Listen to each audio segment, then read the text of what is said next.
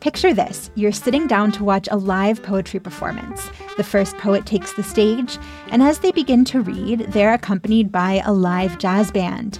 If this sounds intriguing, well, you're in luck.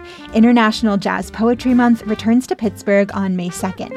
The festival features more than 50 artists, including local jazz icons and poets from Algeria, Cuba, Sudan, and Ukraine. Tickets to watch online or in person at City of Asylum's home on the north side are free. Get yours at cityofasylum.org before they're gone.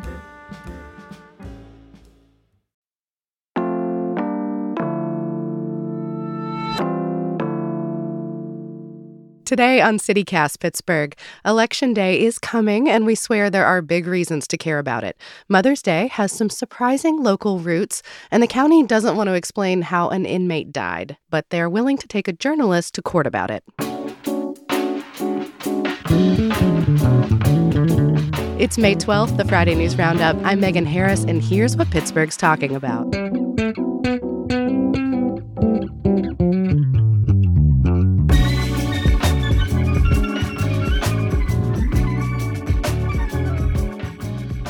I'm with CityCast Mallory Falk. Good morning. Hello. And friend of the pod, Brittany Haler from the Pittsburgh Institute for Nonprofit Journalism. Good morning. Good morning. Sorry, y'all. I sound like a frog. I'm still battling these seasonal allergies. It's been rough out here. Yes, everyone in my house is sick right now. Oh, no. I hope you're not. I hope you're not joining us also sick. I might be. I don't know yet. Brittany, I want to talk about your week. You've had a big one. You are the journalist I was talking about. You went to court earlier this week against the county. Can you talk about why you had to be there? So the Pittsburgh Institute for Nonprofit Journalism back in 2020 filed a right to know request for the autopsy of a man who died in the Allegheny County Jail in Thanksgiving of 2020. And the Office of Open Records actually sided with us and granted us that autopsy based on the Coroner's Act, which basically says that autopsies are open record in Pennsylvania. And the county appealed that to Commonwealth Court and said, no, it's not. And they made a legal argument. And the Court of Common Pleas actually sided with the county. And we appealed that to Commonwealth Court. And we had oral arguments in front of a panel of 7 judges yesterday. I was represented by the Reporters Committee for Freedom of the Press. Colin Knudsen-Burke, who is just amazing. I've followed her work for years. Really glad that she was able to be on your team. She is incredible. But what was really cool is their legal fellow, who is only 29 years old, Sasha Dudding. She is who argued yesterday. It was her first oral argument, and she kicked ass. We are an all-women's team. Also, the county assistant solicitor is a woman, which is cool. And then the panel of judges, there were 6 women and 1 man. So it was an interesting experience, regardless of outcome, to have all women discussing this thing. One, that county building, too, like you're surrounded by portraits of white guys for the last 300 years. And like you look up at the ceiling and there's literally white Moses and God and like some other white dude like above looking down on you. And it was all women having this like really intense and thoughtful discussion about statute. And I was like, what a wild experience I'm having right now. Happy Mother's Day. So you've had this lengthy back and forth already, 3 years of filings and rulings and appeals. This week was another step in that process, and we'll put some links in our show notes in case anyone wants to dig into those documents. But Brittany, why is this happening in the first place? Why are so many people dying? I think 18 people have died in connection with the jail since 2020. Well, to be honest, I think that we have a higher death count because I've been looking. I don't know if what's happening in the Allegheny County Jail is unlike other counties. But we do have a pretty high death rate. We have one of the highest death rates per capita in the nation. But it's because I've uncovered deaths of folks who were released from custody through either folks working in the jail leaking that information to me, the incarcerated calling me and saying, hey, someone on my pod was shipped out last night. Here's his name. Look him up. If there were reporters in every other county in Pennsylvania with that kind of sourcing, they might also have one of the highest incarcerated death rates in the country. I think the county's practice in releasing someone on their deathbed so that they don't have to report it is also not unique to Allegheny County. Mm-hmm. I think every county in Pennsylvania is doing that, and they're successful in releasing those people before they have to report it to the public. When I used to cover ICE in El Paso, it was the same tactic: release people right before they die so that it doesn't count as a death in ICE detention. So I feel like this is really common across detention centers. I mean, are these people going into the jail already like extremely ill? Are they getting sick while they're there? Are like when y'all are talking about this like it's so normal, like are people getting sick enough to die or having injuries enough that they die that often? Again, our county doesn't share a lot of information when someone dies, and then they're stopping you from getting an autopsy report, and they're not giving families medical records. It's hard to answer that question because we don't know. And another person died this week, like right before you went to court. He was found unresponsive in the jail's intake unit. What's the solution here? For the people dying? Yeah. Or for the information that we're not getting about it. I don't know. I guess we're just trying to get to like, is there a clear solution or a clear path forward or steps that the county could be taking that they're not? They could make autopsy public. They could be, what's interesting with this last case, the most recent death, is that I reported it because I was leaked emails from Warden Harper to the Jail Oversight Board describing the circumstances of this death. We reported that first, and then the county followed up with a press release. And that's the first time they've done that. And so bare minimum, release more information.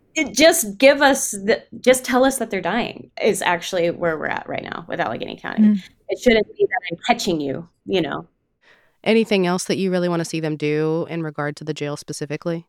We have a severe staffing issue. The people who are coming in, according to people working there, they don't have adequate staff to medically clear these folks.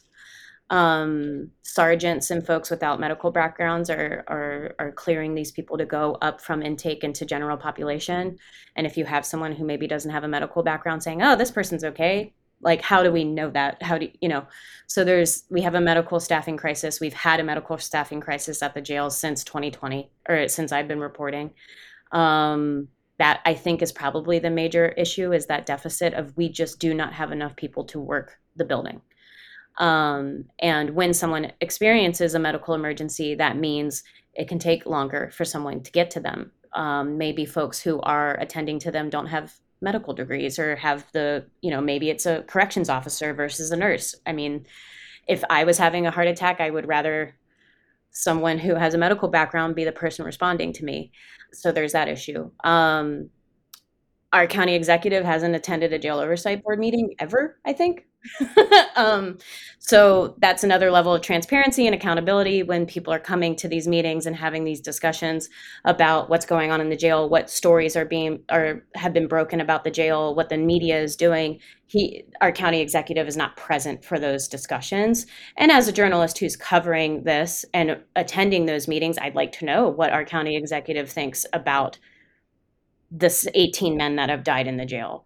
But our county doesn't respond to requests for comments about that from Fitzgerald, and he doesn't go to jail oversight board meetings. So I have yet to hear what the county executive's office position is on these kinds of things. And I would like to see that change. Just brass tacks. What does our county executive think? Yeah. So Brittany, back to your case, what did you hear in court this week, and what are the next steps? So it could take months. We could find out in summer that we have been granted an autopsy, or we could find out in winter. We have no idea. So that's kind of exciting and terrifying and frustrating all at once. For somebody who died 3 years ago. Yes, right. And there are other men who have died without families in the jail that I would like to request the autopsies for, So hopefully this would give you the precedent to seek those additional reports as well. Yes. And then you could compare patterns. You could compare all sorts of things and just get to just the bare minimum. What happened? We don't know what happened. We don't know how the medical examiner is making a determination based on what, we just get the cause and manner of death without all of the other things that go into determining that, which includes police reports. It includes interviews. It includes, the medical side of it. It's not just this sort of hard thing to look at when you talk about a body. It's all of these other things. There's so much that goes into that determination that the public should be allowed to read. Well, Brittany, thanks again for all of your reporting on this.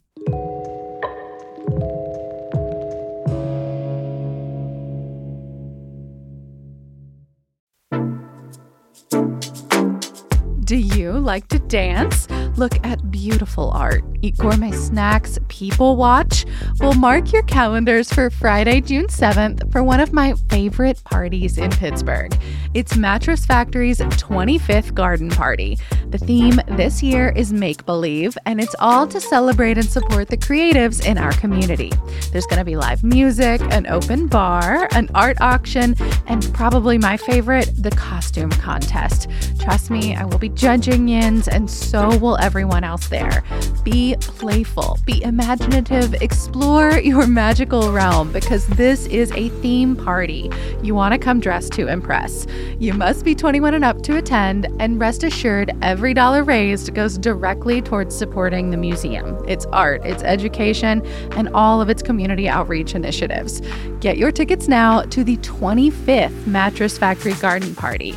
They are in our show notes and online at mattress.org.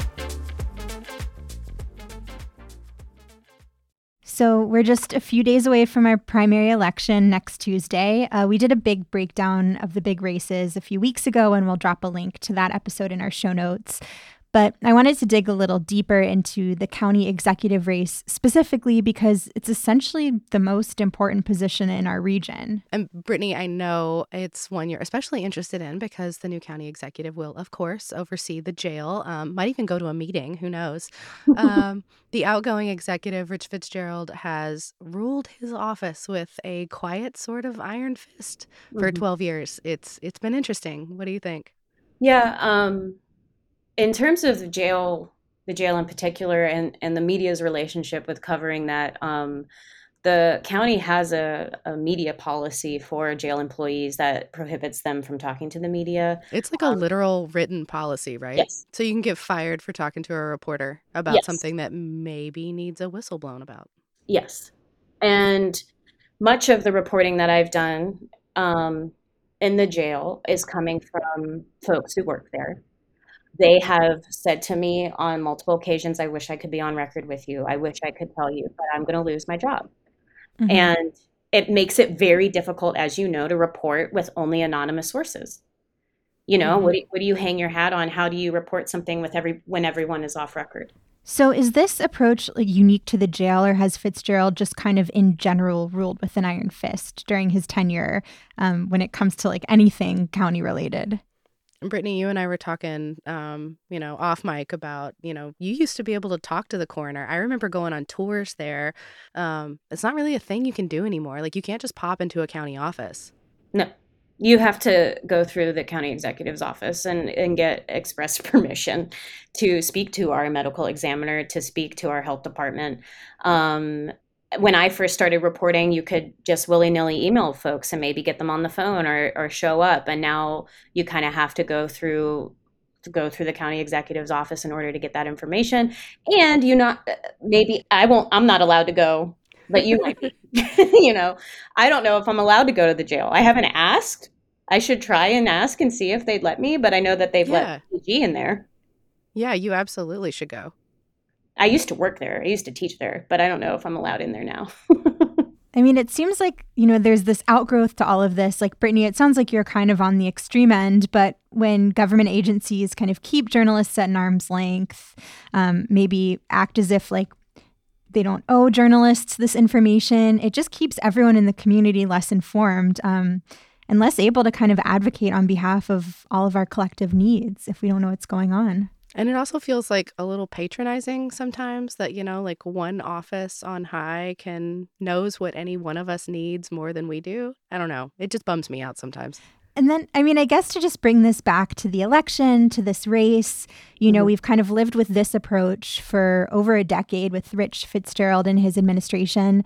Do we know at all how other candidates might be in office? Like, have any of them actually talked about their approach to transparency?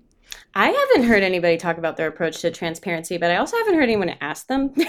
Actually, Brittany, I sent you a link. Charlie Wolfson at Public Source did some digging on this and had kind of his own questionnaire. I'm curious what you think of some of the prompts, the questions, and of course, obviously, the answers, because there's a handy chart we'll link in our show notes. But there are a lot of yeses, like we will create this, we will do this, we will share this kind of information. Does any of these stick out to you? Let's see. Oh, yeah, this is great. Wait, who said no? The Republican, Joe Rocky. Zeroing right in. The daily schedule's interesting. Does that not happen now, I guess? It did under the Peduto administration for a long time, but I don't think it's the norm anymore. And this would be like a daily public schedule for the county executive. Yeah, it was great during the Peduto administration because, like, I mean, just as a reporter, I could be like, oh, you're meeting with the executive from this company. I wonder what you're going to talk about. Oh, you're talking to so-and-so from KDKA. I wonder what they're going to ask. It was great because you could also, like, know where the mayor's going to be at all times. You could ambush them, sort of, with a question that they're, like, trying to Megan, dodge. don't talk these candidates out of agreeing to this. Well, and also sometimes it was just more efficient, right? Like, they're going to be somewhere anyway. The question you have is so small and so minor, but I also need it in your voice. Right. I like that. That would be cool. Everyone says they're going to do it. Well, except the one candidate who didn't respond at all to the survey. True. Teresa Calese didn't respond to the questionnaire, so we're missing her responses. Valerie, what about you? Anything in there that strikes you? Let me see. A lot of them have to do with, like, political finance, like different kinds of disclosures. Should the county let people know that they're doing a thing? It's not about their feelings about journalists. So, like, enacting a gift ban for county officials, banning board members from receiving political contributions from vendors. Are these questions based on things that happen in other counties, or were they just... You know what I mean? Like, what is the... Yes. So in the reporting, Charlie says that he surveyed candidates for their stances on a set of policies that are already in use in other local governments, including in the city of Pittsburgh. So this is stuff that our city currently abides by, but maybe the county doesn't. Okay. I was going to say, does our city not do this already? Because that's wild. And it did. I mean, there is a quote from... someone who's a policy director at a good government group who says that there's no question Allegheny County is standing out for pretty substantial gaps in public integrity law. So these are all areas where it seems like, you know, folks who study this stuff think that the county could improve on. And Amy Downs, communications director, Amy Downs, in the same story said that she thinks that they've made the office much more transparent during their time in office, that they have websites where residents can view data on air quality and health inspections and COVID-19, which is all true. Yes. But it doesn't speak to some of the stuff on this list. No. Right. So again, we'll include this list and this reporting in our show notes if you want to check it out for yourself. It has, you know, a lot more details on how candidates responded to these questions. And then just want to remind everybody, the election is on Tuesday, the 16th. If you requested a mail-in ballot and haven't sent it in yet, your best bet is, at this point, is to drop it off. Yeah, and there's a drop-off at the county office building at the corner of Forbes and Ross. That's open from 8:30 a.m. to 8 p.m. on weekdays, 9 a.m. to 5 p.m. Saturday, and 11 a.m. to 7 p.m. on Sunday. And then, of course, you can always go to your local polling place on Election Day and vote. That's my favorite for the sticker alone. I hoarded my sticker last time just so I could have it for my kid this time. Oh, that's a great idea. Yeah, so check the county election office for your polling place, and we'll also put that in our show notes so you can, you know, make sure you're showing up at the right spot.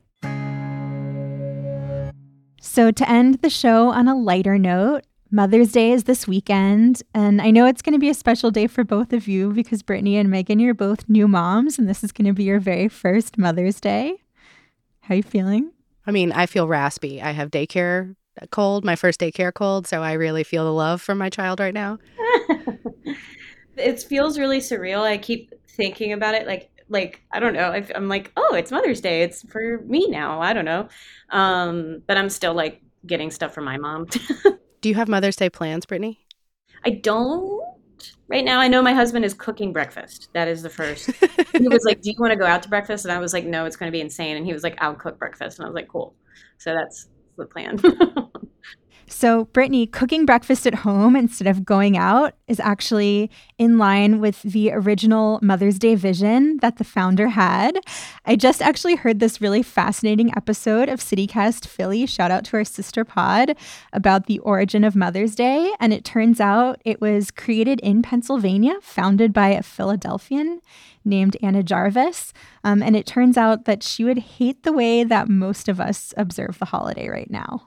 I only found out that this was created by a Pennsylvanian because I saw their calendar plans, but I have no idea what the story is behind it. Well, lucky for you, I'm here with a little more info. Credit to Patricia Maudet. She's the senior digital editor at the Philadelphia Inquirer, and she's the one who shared the story with CityCast Philly.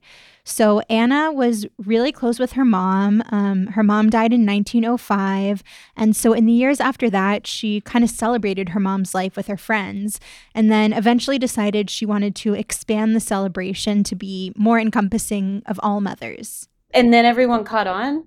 That's amazing. Yeah, well, it through her like hard, persistent work. So I guess in 1908, she had like a memorial service for her mom at the family church in West Virginia and a celebration in Philly where she persuaded ministers to preach about motherhood.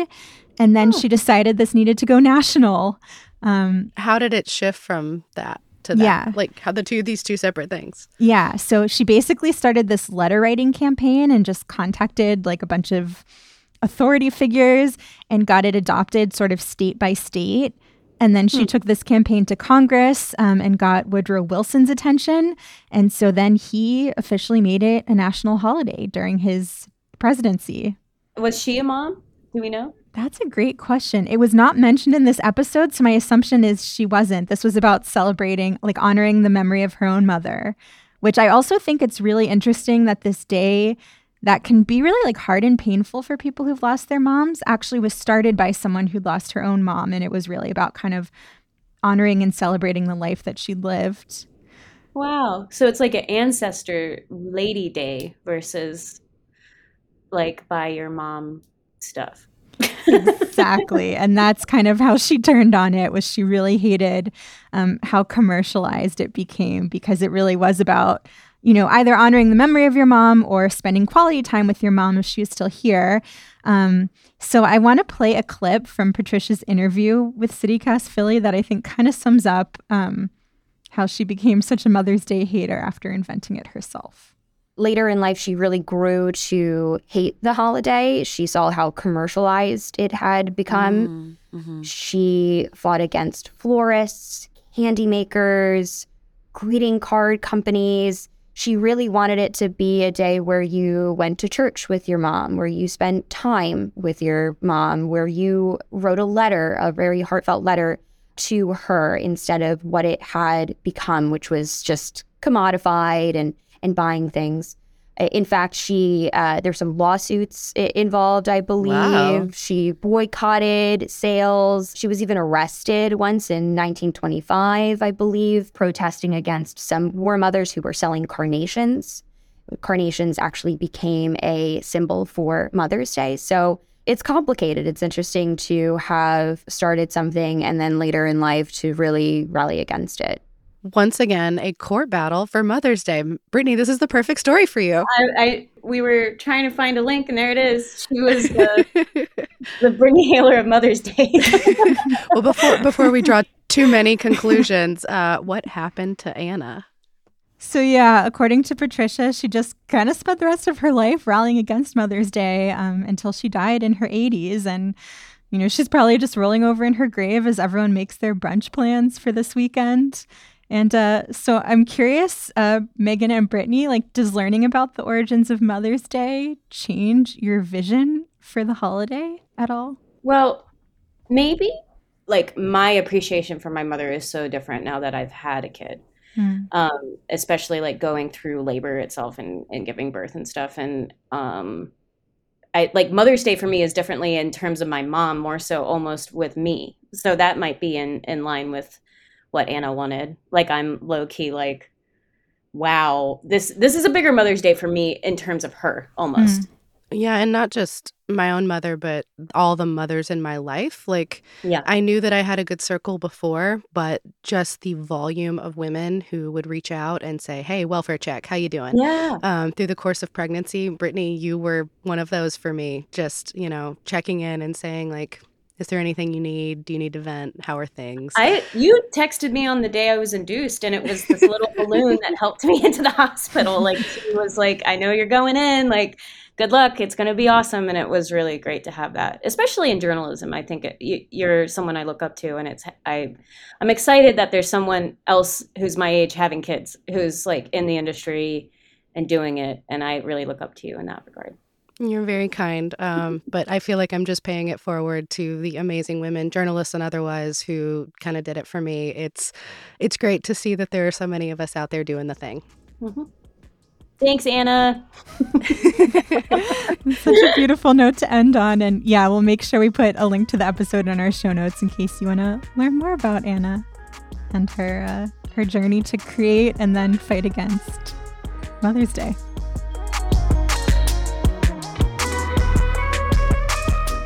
That's all for today here on CityCast Pittsburgh. Our music is by Benji. Mallory Falk is our lead producer. Other producers this week include Maria Carter and Elizabeth Kama. Francesca DeBecco writes our newsletter, and I'm your host, Megan Harris. We'll be back to full powers on Monday, fingers crossed, with more news from around the city. Have a great weekend, everyone.